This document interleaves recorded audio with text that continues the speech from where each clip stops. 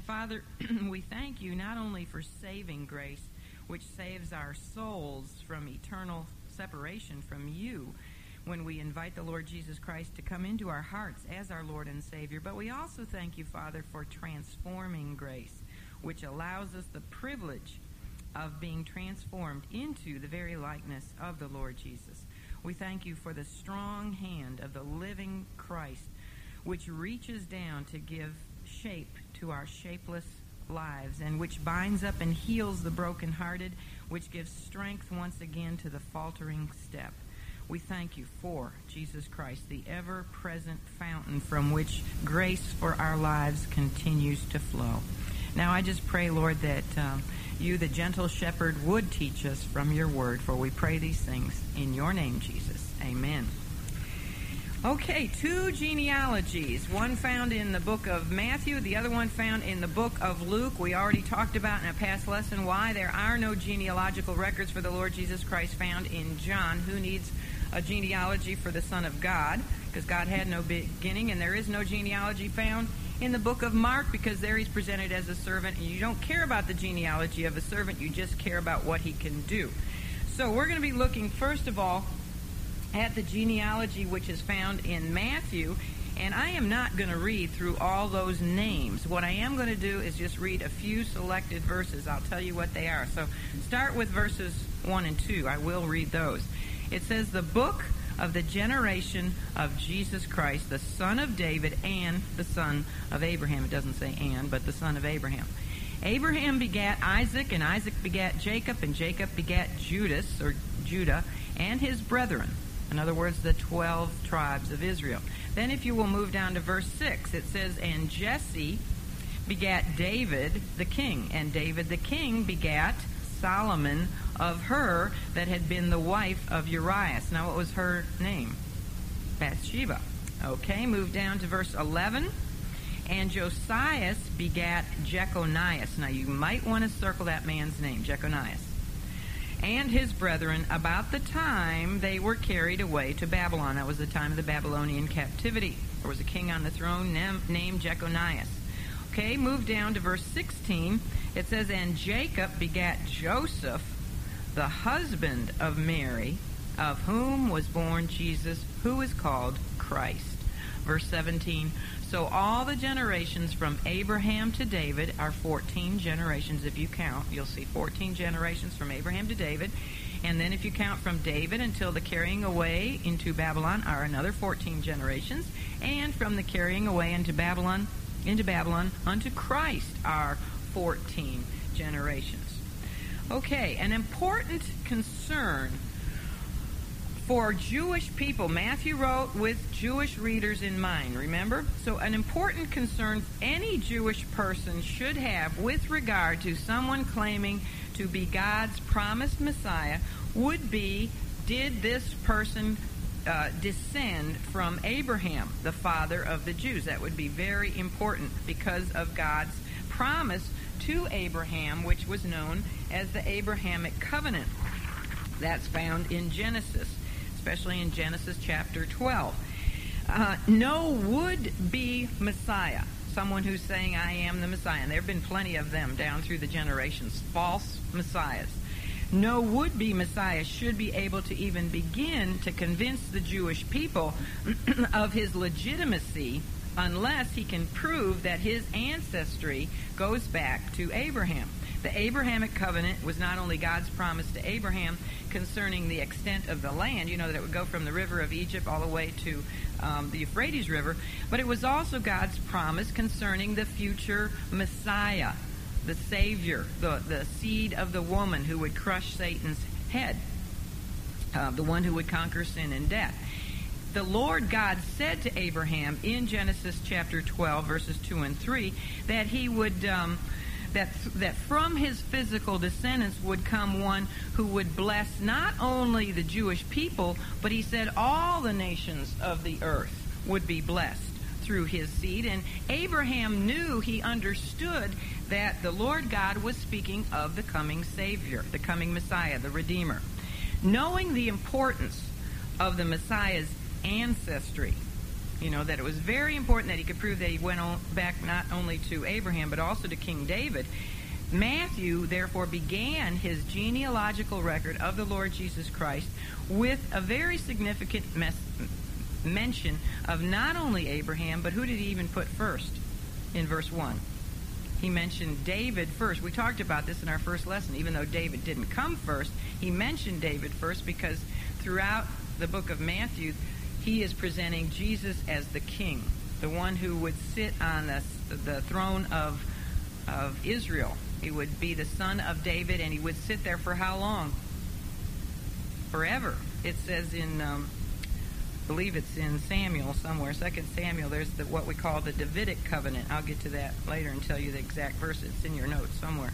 But that the son of David would sit upon the throne of Israel, not just for a short time, but he would sit there forever. So you see, Matthew understood that immediately he needed to demonstrate to his Jewish readers that Christ, Jesus Christ, met the requirements or the qualifications for both the Abrahamic covenant, that he was of the line of Abraham, and the Davidic covenant, that he did descend from King David. So you see, in the very first verse of the New Testament, we have this beautiful link to the Old Testament. And this is something to point out to Jewish people. It's not something altogether brand new. It's an immediate link. Everything in the New Testament links back to the Old Testament. Okay, now of particular interest, and I pointed this out when we read verse 11, is the inclusion of a man who was a king named Jeconian. His name is spelled other ways. Also in the Old Testament, you might find it as Coniah or Jehoiakim or Jeconiah, but here we find it spelled Jeconias. Jeconias was a king who had been ruling the southern kingdom of Judah. Remember when Israel was divided into two kingdoms? There was the northern kingdom of Israel, and then you had the southern kingdom of Judah. Well, he was a king of the southern kingdom of Judah for only something like 3 months when King Nebuchadnezzar from Babylon came over to Judah and took the Jews as captives. That's what is known as the Babylonian captivity. Well, in the book of Jeremiah, we find a very interesting curse from God himself on this king, on King Jeconias. And there's reason for the curse, but I won't get into all that. But here's what the curse says. It's in Jeremiah 22, verse 30. Thus saith the Lord. Now, Jeremiah is speaking for God, and he's talking to Jeconiah. He says, Thus saith the Lord, write ye this man childless. Now, King Jeconiah was not childless. It tells us in 1 Chronicles that he had 7 sons. But the curse says, write him as though he were childless, okay? It says, so write him as if he were childless, a man that shall not prosper in his days, for no man of his seed, in other words, all of his descendants, no man of his descendants shall prosper, sitting upon the throne of David and ruling any more in Judah. Now, you might never have heard of King Jeconias before in your whole life, but he's in the Bible, and this is a very important curse that God made upon this man, due to the fact that Jeconiah was in the Lord Jesus Christ's ancestral line. In other words, he was one of Christ's ancestors. It would appear, because of this curse, that Jesus Christ was ineligible. He didn't qualify to sit on the throne of David. The divine curse specifically states that no one of King Jeconiah's descendants, none of his future sons or grandsons or great-grandsons, could ever occupy and sit and rule from the throne of David. Now that's a problem, because Jesus Christ comes from his lineage. Now, here's part of the solution. Although Jeconiah's descendants could never occupy or rule from the throne of Israel, the line of kingship still did pass through them. They still were in the line of the rightful king, but they could not actually take the throne and rule over Israel. But rulership, you understand, still passed on through them. So Jesus Christ still inherited the legal right to sit upon David's throne, although ever since the time of this man, King Jeconiah, ever since that time, do you know, and this is a fact, no rightful Jewish king has ever sat on the throne of Israel. When God says something, he means it. Since the Jews were carried off into captivity, King Jeconiah was the last king to sit on Israel's throne. Then they were carried off into captivity. When they came back 70 years later, they never had a king again. To this day, they have never had a king, a rightful king. We'll talk about there was some kings, but they weren't rightful kings. They have never had the king that should, have come rightfully from King David. And that's very interesting to know. So here we have a problem. How could Jesus be the prophetic fulfillment of the Davidic covenant, which promised a Messiah king who would reign forever, sit upon Israel's throne forever? How could he be that fulfillment if he was unable, because of this Jeconian curse, to actually occupy the throne of Israel? Well, the answer lies in the fact that Jesus was not a bloodline physical descendant of Jeconiah. The genealogical account which is presented for us in Matthew, which traces the Lord Jesus' ancestry from Abraham to David and then to Solomon. Let's see, you see Solomon's name in verse 6. And then on down through verse 11 through King Jeconiah. That is the record of the ancestry through the Lord's stepfather, Joseph. Now, although Joseph was the Lord's legal father, yet he was not his physical bloodline father, right? Who was his bloodline father? Well, he didn't have blood, but who was his real father? God. He was conceived by God the Holy Spirit. He did not have a physical father. He was virgin born. So from Joseph, Jesus inherited the legal right to Israel's throne. If there had been a rightful king in Israel at that time of Jesus, it would have been his father Joseph, or it could have been. He had all the right lineage, but he couldn't sit on the throne because he did physically descend from Jeconiah. However, so from his father, he did inherit the legal right to sit on Israel's throne. But because the Lord Jesus was not a bloodline descendant of Joseph, he circumvented the curse of Jeconiah's physical offspring. Now, as wonderful as all of this sounds, like you say, oh, wow, whew, glad of that. As wonderful as that sounds, we still have a problem because the Davidic covenant still states that Israel's eternal Davidic king would actually be from the physical seed, the direct bloodline of King David.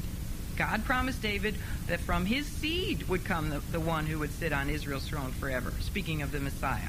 So you see, we still have a problem. So this means that the Messiah would not only inherit the legal right to David's throne, but he would be a true physical descendant of David as well.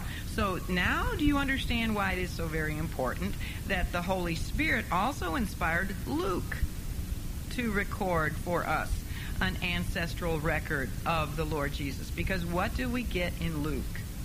We get the ancestral record of his mother, Mary. And guess what?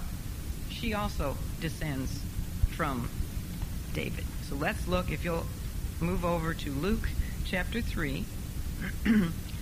Luke chapter 3. It's interesting, and one of the differences is that Matthew, because he's writing to Jews, immediately, he knows how important it is to show that Jesus Christ is the Jewish Messiah. So the first thing he does is put in his genealogical record to prove that he comes from Abraham and David. But Luke is writing to Greeks. He's writing to Gentiles. So it's not that important to them. So he doesn't have the genealogy until chapter 3. He waits until Jesus is baptized, and God officially proclaims him as his son and says, "This is my beloved son in whom I am well pleased." And then in chapter 3, verse 23, Luke gives the genealogical record of the Lord. So I'm just going to pick out a few selected verses. So let's start with verse 23. It says, "And Jesus himself began to be about 30 years of age." There are only two places in the Gospels which give us the Lord's age. This is one of them. We know he was 30 when he began his ministry, his public ministry. Who knows where the other place is that mentions his age? Only one other place. He was 12 when he went to the temple, and he was 12 years old. Okay, those are the only two places that talk about his age. All right, so he began to be about 30 years of age, being, as was supposed, those are important words, the son of Joseph. It was only supposed because the people supposed he was his son, but he wasn't really, right? All right, which was the son of Heli. Heli. Okay, move over to verse 31. I'm skipping all those complicated names. And if you go to verse 31, the end, it says, which was the son of Nathan, which was the son of David. And then all the way down to verse 38, which says, which was the son of Enos, which was the son of Seth, which was the son of Adam, which was the son of God. If you notice here, Luke does not present a descending ancestral line as Matthew did. You know, Matthew started with Abraham. Remember my chart here? It was a descent. He started with Abraham, and then he went down through David and Solomon and Jeconian, Joseph, all the way down to Jesus. What Luke does is Luke gives us an ascending genealogical record, if you can see that. I know it's slipping around and can't get the whole thing up there, but so he starts with the Lord. He starts with Jesus in verse 23, and then he ascends back up to Adam, the first man. And he even goes all the way to God himself in heaven, doesn't he? In verse 38. Now, why did Luke go all the way back to Adam? Well, because he was writing primarily to Gentiles. And he wanted, therefore, to stress the universal offer of salvation. Adam was the father of the entire race, not just the Jews, but everybody, the Gentiles as well. So here, if we were to take the time to closely compare the two genealogical records of, and you have a chart that helps you with that. I hope everybody got one when you came in. If not, we'll make sure you get one before you leave, because I'm not sure how well you can see that up there. You can't see it very well at all. But if we were to take the time to compare these two records given in Matthew and Luke, we would find that there are many differences between the two. For example, there are 74 names included in the record in Luke's genealogy, while there are only 41 names found in Matthew's account. All of these differences, however, are very easily explained. I'm going to explain some of them, but there are very significant reasons for some of the differences. They are divinely significant reasons for each of the differences. One important difference is the seeming problem of the different names that you will find in the two accounts after King David. They're the same up to King David, but after King David you'll find different names. Now, does this mean that we have an error in our Bible? And does this mean that we can throw away God's Word because it has errors in it? There's mistakes, different names in the genealogies. Of course, you know the answer to that is, of course, let me put that up there, that you can hang on to your Bible forever because it is eternal. Isaiah 40 verse 8 says, the grass withereth, the flower fades, but what? But the Word of God shall stand forever. We don't need to throw away our Bibles. You can trust them throughout eternity. The reason that Matthew and Luke's gospel accounts contain different names after King David is because Matthew presented the genealogical record of Joseph, the Lord's legal father, whereas Luke is giving to us the genealogical record of Mary, the Lord's bloodline mother. He did actually physically descend from Mary. And that ancestry is given through David's son Nathan. See, Joseph descended back to David through David's son Solomon, whereas Mary descended back through David's son Nathan. David had a lot of sons, didn't he? So there's the difference, and that's why there are different names found after King David in the two genealogical records. So it's no big deal. So with the inclusion of Luke's ancestral line for the Lord Jesus, which is given through his physical mother Mary, we discover that the Lord Jesus is also a bloodline descendant of David. Therefore, you see, the whole problem of the Jeconiah curse is solved. Jesus Christ is uniquely and perfectly qualified, both legally and physically, both royally and relationally, to take the throne of David and fulfill the Davidic covenant as God's promised Messiah, the one who will one day soon, I think, come and sit on David's throne and reign there forever, not only over Israel but over the entire world. Now, in case anyone might be wondering how Matthew and Luke could have had access to the genealogical records of the Lord Jesus Christ, you probably should know, or if you don't know already, that the Jews back then were very, very meticulous. They were very serious about recording and maintaining their ancestral lines. This was necessary in order to, for one thing, to ensure a pure and a legitimate Levitical priesthood. The priests had to be able to prove that they came from the tribe of Levi. And all the Jews wanted to know which tribe they came from, and where, how they descended back to Abraham. They were very, very concerned about all this. So records were vitally necessary, and especially in order to prove the credentials of any would-be Messiah, as we talked about. Anyone who would come along and say that they were the Messiah, they had to have the records so that they could, check him out and make sure that he really did come from the line of David and go all the way back to Abraham. So the ancestral records of every single Jewish person ever born were kept to date meticulously, and they were carefully preserved in the temple in Jerusalem. So both Matthew and Luke, who wrote these gospel accounts before the temple was destroyed in 70 A.D., both of these accounts were written before 70 A.D., they had access, you see, to the temple library. They could, just like we could go into a library and look up a birth record of someone, they could do that. They could go in and they could check out anybody's Jewish ancestral records that they wanted to.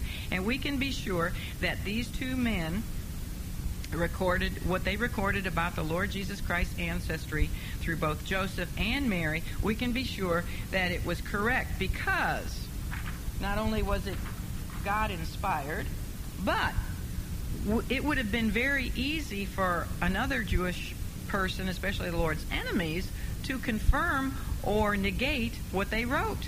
The Jewish religious leaders of Israel at that time were the Lord's greatest enemies. They hated him. And that the first thing they did was run to the temple to check out his genealogical record. And if they had found any discrepancy there, they would have used that as their weapon in order to discredit him publicly. And yet, what do we find? We find throughout our study of Christ's life that they never say a word about his ancestry. They had obviously checked him out, and they found that they couldn't criticize him on that account, either from his father, his supposed father, or his mother. He did go back to David. He was truly a Jew, a son of Abraham.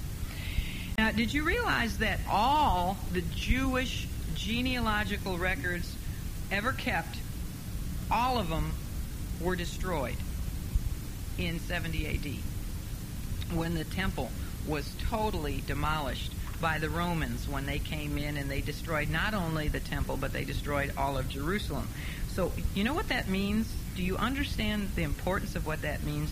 That means that since 70 A.D., 30 years after the Lord Jesus Christ, since 70 A.D., anyone claiming to be a fulfiller of both the Abrahamic and Davidic covenants, in other words, anyone coming along and claiming that he is the Messiah, simply has no way at all to be able to prove that his ancestry goes back to not only David, but to Abraham, much less to prove, that he goes all the way back to Adam and to God. Of course, we all know we did come from Adam, but no Jew has his ancestral record preserved.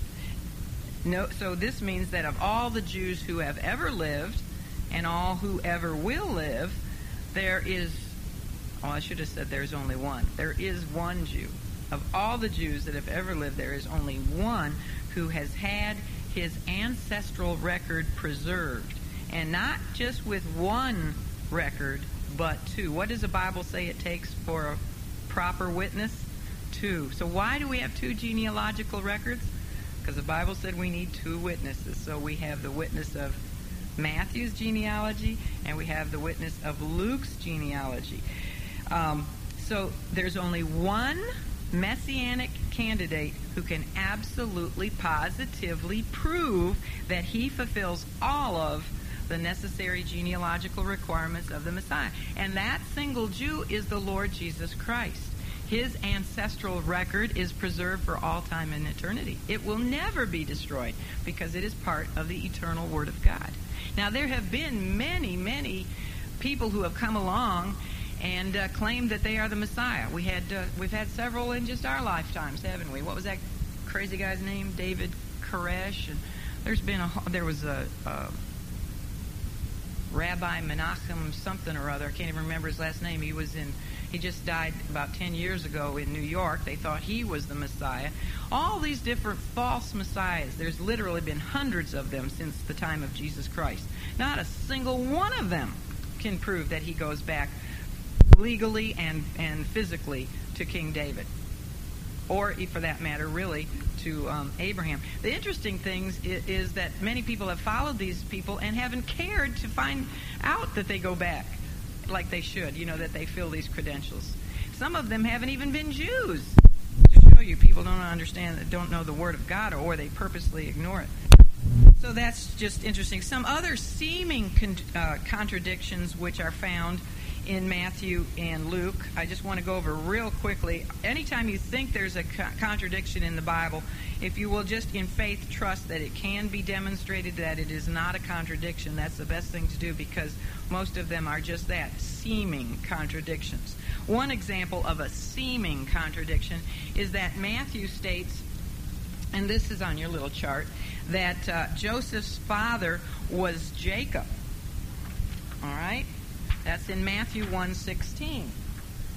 Whereas Luke says that Joseph's father, and this is in Luke 3:23 if you compare them, that Joseph's father was Heli. However, even though this looks like it's an inconsistency in Scripture, it really isn't, because they're both right. Matthew was correct because Joseph's father, his real bloodline father, was a man named Jacob. Did you ever think about what were the names of Jesus' grandfathers? I mean, if somebody had asked me that a couple of weeks ago, I would have, his grandfathers? I don't have a clue. But Jesus had grandfathers, and one was named Jacob, and the other one was named Heli. So write that down in your little trivia book there. But so Joseph's father was a man named Jacob. But Luke was also correct because he was presenting the Lord's lineage through who? Through Mary.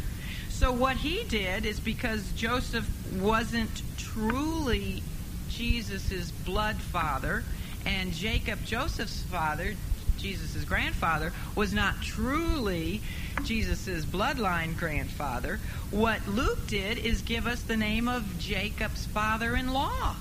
So Heli is the name of Mary's father. And the Jews often did this. It was not anything unusual. It says in one of my commentaries, quote, "It is not uncommon in Scripture for a man to be called a son of another person of which there is no blood relationship. Hence, the father-in-law sonship is not unusual." Actually, what this helps prove to us is really, it's further proof of the virgin birth of Christ. It's proof that Joseph was not Christ's natural father. So then there's another difference here, and that is, let's see, and this isn't something that they would necessarily criticize, but it's something interesting to point out to you, and that is the continual use of the word begat. Over in Matthew's genealogical record, you see that he uses the word begat 39 times. And yet, when you get to Matthew 1:16, all of a sudden there's a very noteworthy change. He doesn't say Joseph begat Jesus. Instead, it says Joseph, the husband of Mary, of whom was born Jesus, who was called Christ.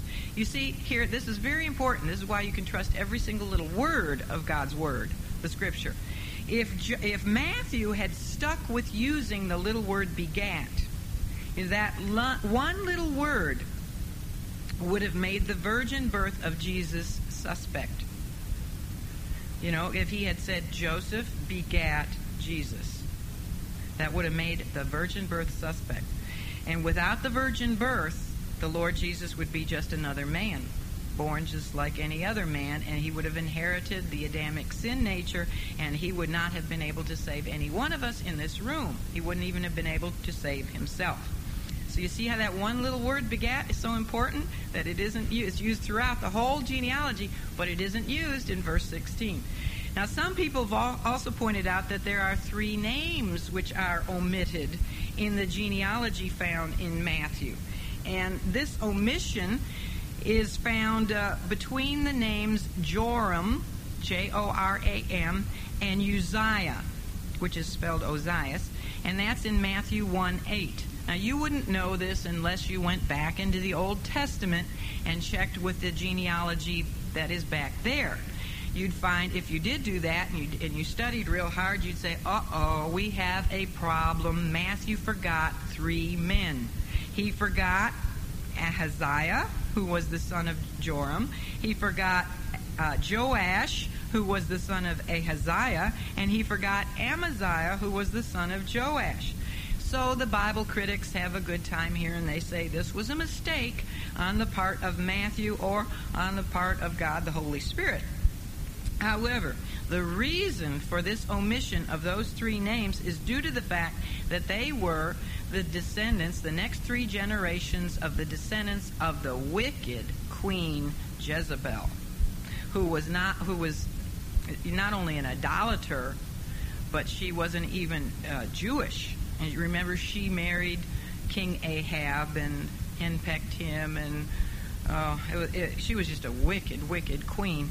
Well, the Jews, he's writing to Jews, Matthew writes to Jews, they would have no problem whatsoever with Matthew eliminating to the 4th generation the children of idolaters, because it tells in God's Word, it's actually a suggestion in the 2nd commandment that to the 4th generation the children of idolaters would suffer for the idolatry of their parents. And so each one of those next generations after Queen Jezebel, they all were wicked. Joash started out good, but he wound up wicked because he had the prophet Zechariah stoned to death. So they all wound up wicked. So Matthew, writing to Jews, eliminated their names, and that is not an error. It was done on purpose by God the Holy Spirit. It's also interesting to find that the ancestors of the Lord Jesus include such a wide variety of people from all different facets of life and different ranks and different characters. His lineage, if you look at it in both these accounts, you'll find it contains patriarchs like, Abraham and Isaac and Jacob, wonderful patriarchs of the faith. It contains at least 15 kings. It contains peasants, like Joseph, his father, and his mother Mary were peasants. It contains foreigners like Ruth and Rahab. It contains a list of even adulterers and famous people and people we never heard of before, unknown people. It has the names in there of rich people. It has names of poor people, etc., etc. What does all of this tell us? It tells us that it is a person's relationship to Jesus Christ, which is what matters. That's what counts, not who or what a person is. Amen? Doesn't matter if we're rich or poor, if we're a king's daughter or a peasant's daughter. Doesn't matter if we're a foreigner or if we're a Jew, it doesn't matter. What matters is our relationship to Jesus Christ. It demonstrates to us that all men from all walks of life need to have a relationship with the Lord Jesus. Also, we find in Matthew's genealogical account of Christ, we find the inclusion of 5 women's names. And let's go over those 5. 5, by the way, and this speaks of grace, the divine message of grace, especially when we consider who some of these women were. The 5 women mentioned in Matthew, we start with, now some of the spellings are different, but Tamar in verse 3, she played the prostitute with her own father-in-law, Judah, Tamar. She played the prostitute. Then there was Rahab, spelled a little different. See her name in verse 5. She was not only a foreigner, she was a Canaanite, but she was also she didn't just play the harlot one time. She was in the business of harlotry. She was a prostitute. And you can read about her in Joshua 2:1. Then we have the name of Ruth in Matthew chapter 1, verse 5. Ruth was a foreigner, wasn't she? And guess what? She was a Moabitess. You know where the Moabites came from? She was a descendant of Lot's. Remember Lot, the nephew of Abraham? She was a descendant of Lot's incestuous relationship with his oldest daughter. And yet she is in the lineage of the Lord Jesus Christ. Then we also have, now we don't have her name, but she's implied in the the wife of Urias. And who was she? We talked about her earlier. Bathsheba. And she committed adultery. She was an adulteress.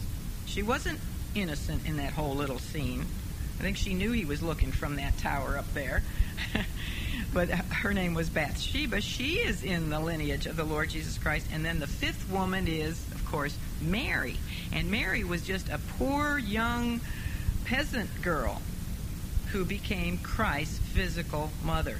The inclusion of these women in the lineage of the Lord Jesus Christ does not in any way condone some of their sins. Rather, what it does is it demonstrates the grace of God that sent Jesus Christ into this world through all kinds of people to emphasize the fact that he is the Savior of all who call upon him for their redemption, for their salvation, whether they have been in the business of prostitution or whether they messed up one time, or whether they've been an adulteress, or whether they're a foreigner outside of the line of blessing, or whether they're just a godly young woman like Mary. They all need the same thing. They all needed a relationship with the Lord Jesus Christ, including his mother Mary. She even called Jesus her Savior. All right, so that's just, I want to make it clear. Now, there's a lot of spelling differences, and those can also easily be explained because the Old Testament came from Hebrew, the New Testament came from Greek. The Greeks and the Hebrews spell names differently. Any seeming difference can be easily explained. All right, that's all I'm going to say about the genealogies. I think they're very exciting when you look into them, but let's move quickly on to the first of 3 announcements. Next week we're going to look at the other 2, but this morning, Lord willing, I wanted to at least look at the first announcement, which was made to John the Baptist's father. His name was Zacharias. So let's look, if you'll move over now to Luke 1. Let's go to Luke 1. Luke 1. And I am going to read verses 5 to 38. All right, let's start at Luke 1, verse 5. There was in the days of Herod, the king of Judea. I thought there was no king that ever sat on the throne of Judah or Israel. We're going to talk about Herod there. Okay, there was a king, Herod, the king of Judea, a certain priest named Zacharias of the course of Abiah, and his wife was of the daughters of Aaron, and her name was Elizabeth. And they were both righteous before God, walking in all the commandments and ordinances of the Lord blameless. And they had no child, because that Elizabeth was barren, and they both were now well stricken in years. And it came to pass that while he, Zacharias, executed the priest's office before God in the order of his course, remember his course was Abiah, up in verse 5, according to the custom of the priest's office, his lot was to burn incense when he went into the temple of the Lord. And the whole multitude of the people were praying without at the time of incense. And there appeared unto him an angel of the Lord standing on the right side of the altar of incense. And when Zacharias saw him, he was troubled, and fear fell upon him. But the angel said unto him, Fear not, Zacharias, for thy prayer is heard, and thy wife Elizabeth shall bear thee a son, and thou shalt call his name John. And thou shalt have joy and gladness, and many shall rejoice at his birth. For he shall be great in the sight of the Lord, and shall drink neither wine nor strong drink, and he shall be filled with the Holy Ghost even from his mother's womb. And many of the children of Israel shall he turn to the Lord their God. Wouldn't you love that said about you? Many of the children of Adam shall she turn to the Lord their God. That's a wonderful statement about him. Verse 17, and he shall go before him in the spirit and power of Elias, or Elijah, to turn the hearts of the fathers to the children, and the disobedient to the wisdom of the just, to make ready a people prepared for the Lord. And Zacharias said unto the angel, Whereby shall I know this? For I am an old man, and my wife well stricken in years. And the angel answering said unto him, I am Gabriel, that stand in the presence of God, and am sent to speak unto thee, and to show thee these glad tidings. And behold, thou shalt be dumb. What does that mean? Is he going to be stupid? No, it means he couldn't speak. You're not going to be able to speak. He says that, and not be able to speak until the day that these things shall be performed, because thou believest not my words. Is it important to believe the words of God? It is. Which shall be fulfilled in their season. And the people waited for Zacharias, and marveled that he tarried so long in the temple. And when he came out, he could not speak unto them, and they perceived that he had seen a vision in the temple. For he beckoned unto them, and he remained speechless. And it came to pass that as soon as the days of this ministration were accomplished, he departed to his own house.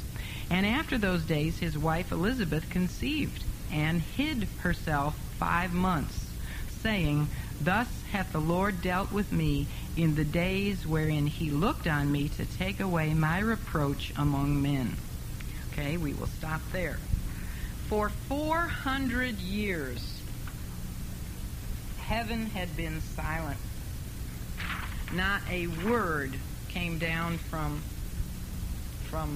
heaven since the Lord's last utterance through the prophet Malachi. Malachi is the last book in the Old Testament. He sealed the Old Testament. So as we come to our study now, as we look at the first of 3 annunciations, we're going to look at the time when heaven finally broke that long 400 period of absolute silence, when there was silence from heaven. This had to be hard on the Jewish people, because they had gotten spoiled hearing from God over and over again through their many prophets, all the way, down from Adam all the way down. They had heard from God. And then after Malachi, 100 years went by, not a peep out of God, not one single prophet. Another 100 years, another 100 years. Can you imagine that, when you've been hearing from him frequently? 400 years of silence. So this breaks the silence, what we just read. So we're going to look at 3 announcements that broke that silence. The first one is the announcement to Zacharias that we just read about. Then next week, Lord willing, we're going to look at the announcement which was made to Joseph, the legal stepfather of the Lord, and then the announcement made to Mary. Now, it's interesting to notice that some of the last words, if you want to go over to Malachi, all you got to do is move a few books to Malachi, the last book in the Old Testament. Some of the very last words that the Jewish people had heard from God some 400 years earlier were those that we find written in Malachi 3:1, where it says, the last part of that verse, look at it, it says, this is the Lord of hosts speaking. If you look at that verse, it says it's the Lord of hosts. He says, Behold, I will send my messenger, and he shall prepare the way before me. Now that's really interesting, Because who is speaking? The Lord of hosts. And he's going to send a messenger before himself. He says, before me. So who is coming to earth? He's going to send a messenger, but then who's the one who's coming to earth in the fulfillment of all the Messianic prophecies? God himself, the Lord of hosts. God, Jesus, there's another proof, like we talked about last week, another proof of the deity of the Lord Jesus Christ. So I wanted to point that out. Luke began his account of the first in 400 years, the heavenly announcement. He began the account with this announcement by introducing his readers to the future parents of the forerunner of the Messiah, the one who would be the herald of the Messiah. And you all know what his name is. What is it? John, and we call him John the Baptist because he baptized people. All right, so he breaks, God in heaven decides to break this 400 years of silence by introducing us to John the Baptist's parents. And they have some very significant names. Names in the Bible are always significant. His father's name is Zacharias. Now, Zacharias means, in Hebrew, the Lord remembers. See that? I guess I hate to do that. You have to miss the picture, but Zacharias means the Lord remembers, and Elizabeth in Hebrew means covenant promise of God. So if you put those two names together, which is what you get when you get John the Baptist, you find out, you get a beautiful message from God. Here's the message you get. The Lord remembers his covenant promise. Interesting, isn't it? God remembered, as he always does. God never forgets. God remembered his promise given by Malachi. Remember, we just read that he would send his messenger to prepare the way before the coming of the Messiah. Actually, before his coming is what he told us. Now, in fact, God remembered all of his covenant promises that he had made throughout the whole Old Testament. He remembered his promise to Adam while Adam was still in the garden, right after they fell. And he promised Adam to send a woman's seed, Genesis 3:15. The one who would come and crush Satan's head. He also remembered his promise to Abraham to send one from his seed who would bless all the nations of the earth. And he remembered his promise to David that his greater son would sit upon his throne and reign over his kingdom forever. And now, some 15 months before the birth of this one who was promised, the birth of the Lord Jesus, God said through the joint names of John the Baptist's parents, Zacharias and Elizabeth, yes, I remember my promises. I know it's been quiet for 400 years, but I haven't forgotten. I remember my promises, and I am about to begin fulfilling them. Now, let's look at the setting at the time of the birth of not only John, but the time of the birth of Jesus, because we'll be looking at that shortly thereafter. So what was it like in the world, especially in Israel or Judah, at the time that Jesus was born, the time that John the Baptist was born? We've just talked about some significant names. Now we're going to look at the setting in Judah. And what we're going to look at under setting is that there were 4 conditions going on in Israel at that time. There was a degenerate king on the throne. You see this on your outline at the beginning of the lesson. There was a degenerate king sitting on the throne. There was a debased temple. They had a defiled priesthood. And last of all, there was a deadened people. The people were spiritually dead. In Luke 1, verse 5, we are given the historical time setting for this divine announcement which was made to Zacharias. And it says that it occurred during the days of Herod, the king of Judea. Now that particular Herod, there were a lot of Herods back in those days, but this particular Herod is the one who was known as Herod the Great. And it's certainly, he wasn't called great because of anything good. That's for sure. He was not good in God's eyes. He was anything but great in God's eyes. Herod the Great was the first king to rule in Israel since the time of the Babylonian captivity. So in other words, he's the first king to sit on the throne of Israel since Jeconian. But did he really belong there? He was there for, there was no king in Israel for 600 years. And now here comes Herod the Great. To the dismay of the Jews, Herod the Great was not a descendant of Jacob. Remember, Jacob's name was changed to Israel, and he fathered the 12 tribes of Israel. He did not descend back to Jacob. He descended instead to Jacob's brother Esau. So you see, he wasn't even a Jew. He was an Idumean. He was an Edomite. And so he had no right to be sitting on Israel's throne. So he was a usurper. Especially did the Jews hate him and despise him because he didn't even worship Jehovah God. He worshipped all kinds of pagans, and he had pagan temples built everywhere, all throughout the land. And you know that that really bothered them. So they viewed him as a usurper because he was, and yet they could do very little about the fact that he was sitting on their throne because he was supported by the strong arm of Rome. They kept him there. He was further hated by the Jews because he very heavily taxed them, and he took all that money and he sent it to Caesar in Rome, who ensured that he would stay on the throne in Israel.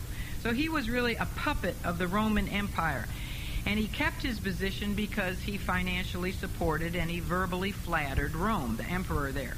He even robbed the much reverenced temple of David, King David. You know how much the people loved King David.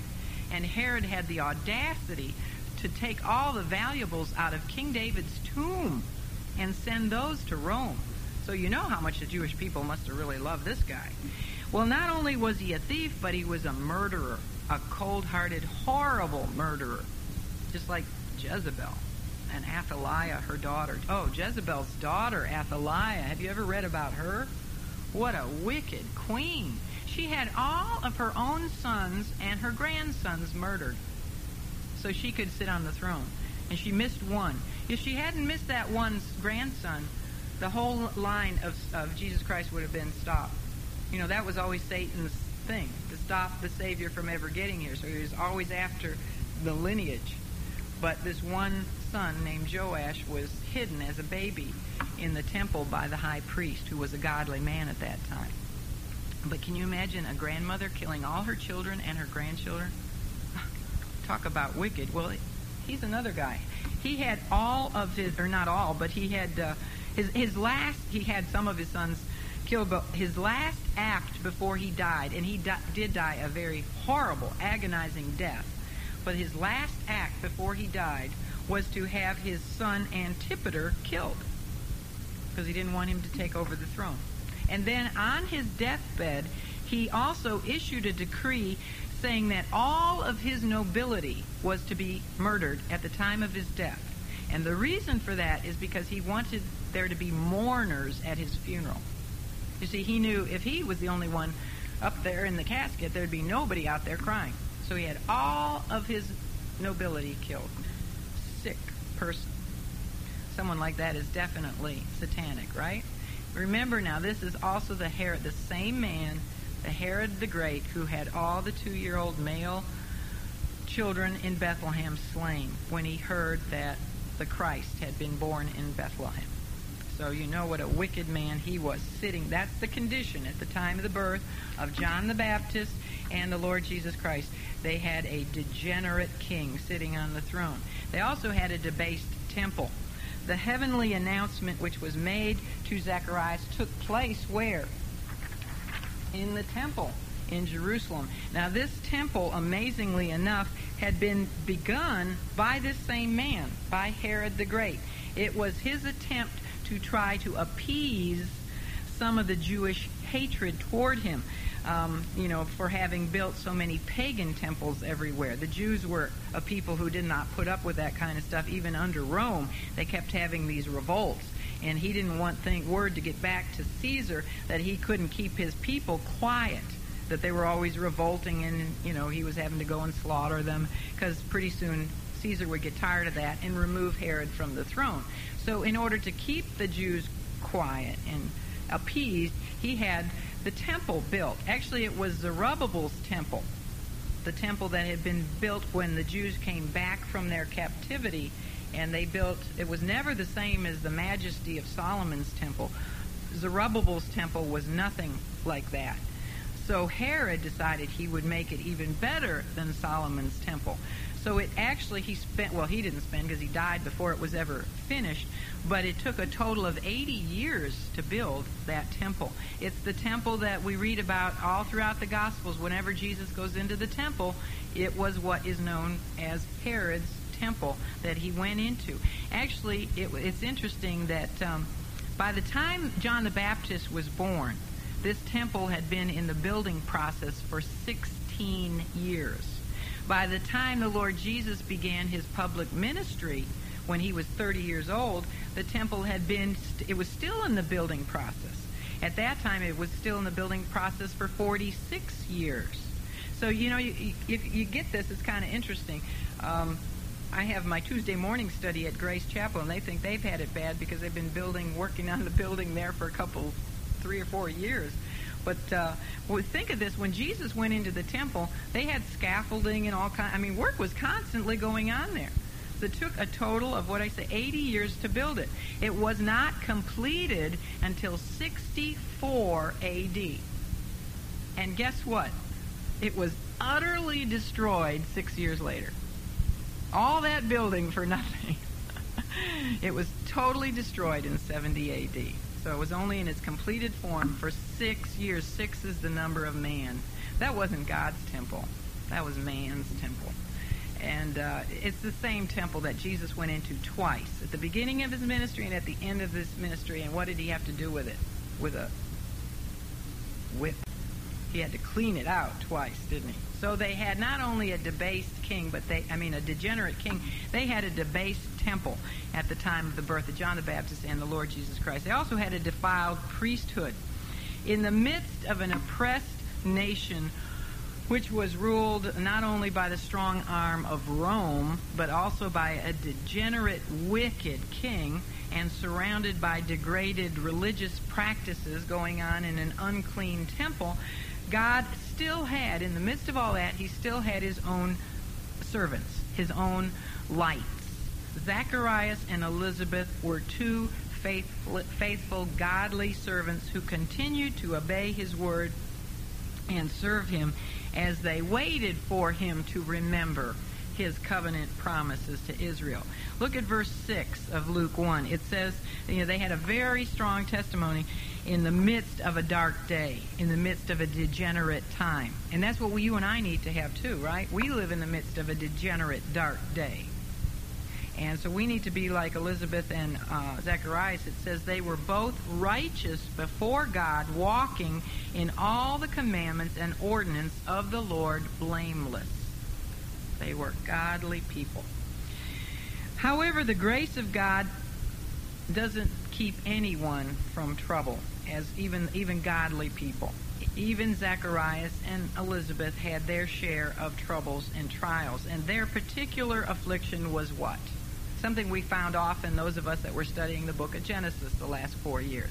Many people in the book of Genesis had trouble conceiving, just like Sarah and Rebecca and Rachel. Elizabeth was barren, and so therefore they didn't have any children. But instead of this making them bitter and turning away from God, it made them better. And that's what trials should do, right? They should draw us closer to God instead of driving us away from God. When the situation of Elizabeth's barrenness appeared to get to the point where it was humanly impossible to remedy, she was not only barren all of her childbearing days, but now she was past menopause. She was too old to conceive. God sometimes waits until things are humanly impossible, and then he really gets the glory, doesn't he? So he waited until they were both stricken in age, and then God sent Gabriel to Zacharias with a message that they would have a son. And they were to name him what? John. I named my son John. His first name is John. John means the grace of God. It's a good name. It's interesting that this very important announcement was given to Zacharias, who was merely a priest. He was not the high priest of Israel. You think a message this important after 400 years of silence would go to the high priest of Israel, but no, it was just given to an ordinary kind of low-class priest. The vast majority of Israel's priesthood, including her high priest, was at this time extremely corrupt and debased. And so Israel had a defiled priesthood, and we're definitely going to see this as we study the Lord's life. We look at his earthly ministry. The priesthood of Israel had been, now I don't know how many of you might know this, it's a little detail here, but it had been very organized after the Jewish captivity in Babylon. When the Jews returned from Babylon back to Israel, they organized their Levitical priesthood. And so by the time of Zacharias, there were 20,000 priests, and they divided them into 24 courses, they called them. And that's what you read about in verse 5, where or sections. You know, they took the 20,000 priests and they divided them into 24 courses or sections. And Zacharias was in the course of Abia, is the name of it. Twice a year, each priest, just as Zacharias is doing here in chapter 1, would take part for 1 week in all the sacred tasks of the temple service in Jerusalem. Now, the priests lived all over. They didn't all just live in Jerusalem. These 20,000 Levitical priests lived everywhere, all over Israel. But twice a year, each of those priests would go for 1 week to serve in the temple. Each course of priests performed their duties for 8 days. They all joined together to do all the necessary sacrificial work of the temple on the Sabbath. About 50 individual priests were engaged in temple work every day. You know, there's so much sacrificing going on and so much cleansing and this and that every day it took 50 priests to do all that work. It was a big temple, by the way. The duty of each priest was determined by the lot that he picked. And we read about that. What verse was that? It said something about a lot. If somebody finds it, just shout it out to me because they don't want to look. But it was his duty when he went to serve for his week, twice a week. What verse? 9. Okay, in verse 9 talks about the lot. That duty that he would perform was determined by a lot. And I don't know exactly it was kind of like throwing a dice, you know. Not exactly, but they would toss this thing and that would tell them what their job was to be for that week. And they would go 2 weeks out of the year. Now, the offering of incense, if you forget everything else I just said, remember this one. The offering of incense was considered the highest duty of all, other than what the high priest did. Now, these are regular priests, okay? The high priest on the Day of Atonement would actually go in the Holy of Holies that was hidden behind this curtain. In this picture, they've drawn the curtain back so you can look into the Holy of Holies, okay? But other than that job, the second highest job that an ordinary priest could ever perform was the offering of incense. And he could only do that job once in a lifetime. That was his job only one time in his whole life. Now, what we're told here is that the lot, whatever they did when they threw out that lot thing for the offering of incense, fell to Zacharias at this time that we read about. So this, you see, was his once-in-a-lifetime opportunity to go into the holy place, not the Holy of Holies, but into the holy place, which was right before that thick veil curtain, where you see this priest standing here. And he was allowed his duty at this time was to throw incense on this, it's called a golden altar, which was directly in front of the holy veil, which hid the Holy of Holies. So you see, this was a very special day in Zacharias' life. This was he was an old man, and he had never gotten a lot before in his life to do this duty, and now it came to him.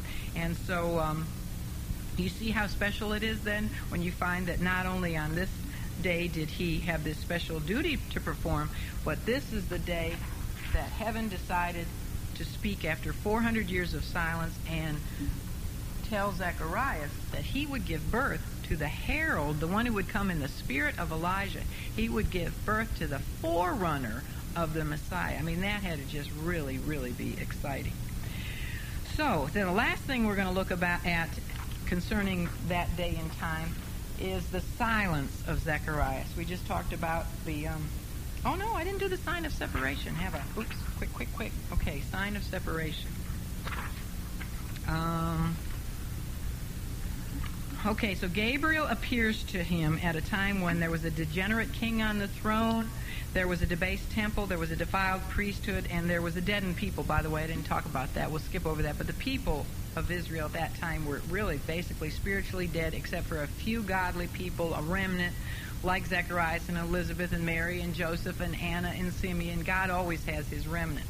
But most of the people were just going through the motions of religion. They didn't have the reality in their heart. So Zacharias, you see, is in front of the golden altar, and he's throwing the incense on there, and all of a sudden he looks over, and there is Gabriel, the angel of the Lord, standing there. And that, it's amazing the man didn't have a heart attack, right?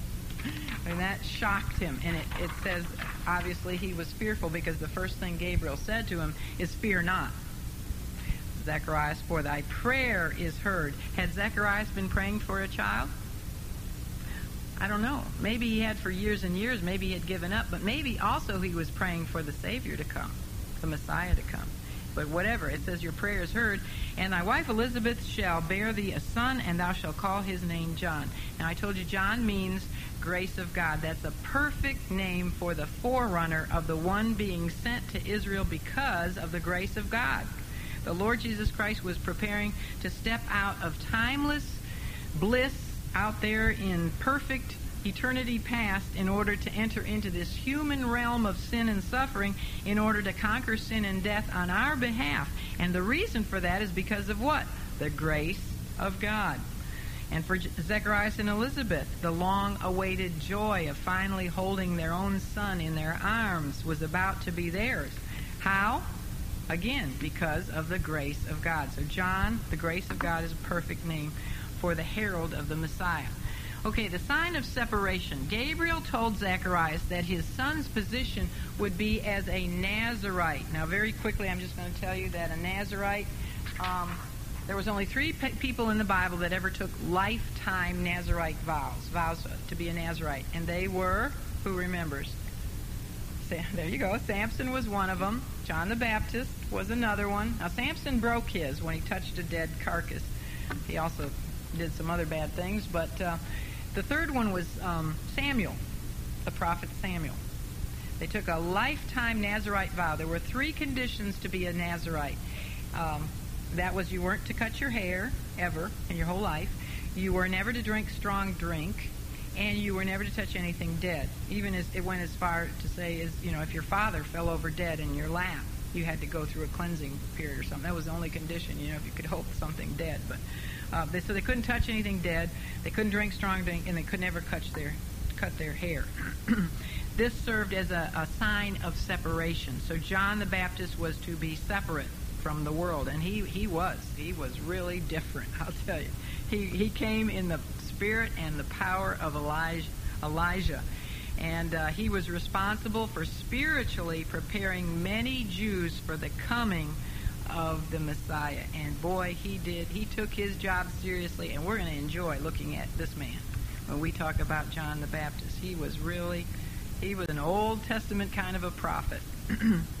He also would turn hearts of the fathers to the children, and he would turn the disobedient to the wisdom of the just, and he would make ready a people prepared for the Lord. Now, the last thing, we'll close with this. Let's look at the silence of Zacharias.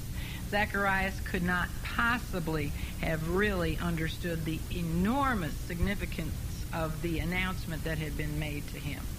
I'm sure he was just absolutely overwhelmed. Luke tells us that he even had trouble believing that his wife was going to conceive a child. Much less understand that his son was going to be the herald of the Messiah. I think, he was really focused on Elizabeth. do you know how old she is? And so he expressed his doubt by asking Gabriel how he could know that this was really going to be. In essence, what he was asking for a sign. And that's not good. We'll see that Jesus said, an evil and adulterous generation asks for signs. We should just, in faith, believe God's word, right? It's the unbelievers that ask for signs. So this was naughty. This was not good that Zechariah asked for a sign. But he got one. And what was the sign that he got? He was stricken dumb. Is that right? He couldn't speak. And he didn't speak until John was 8 days old. And then he got his voice. Now, Elizabeth, who besides being barren was also beyond childbearing years, did, of course, it tells us, she did become pregnant because God always does keep his word. However, I want to point out one difference between the birth of John the Baptist and the birth of the Lord Jesus Christ.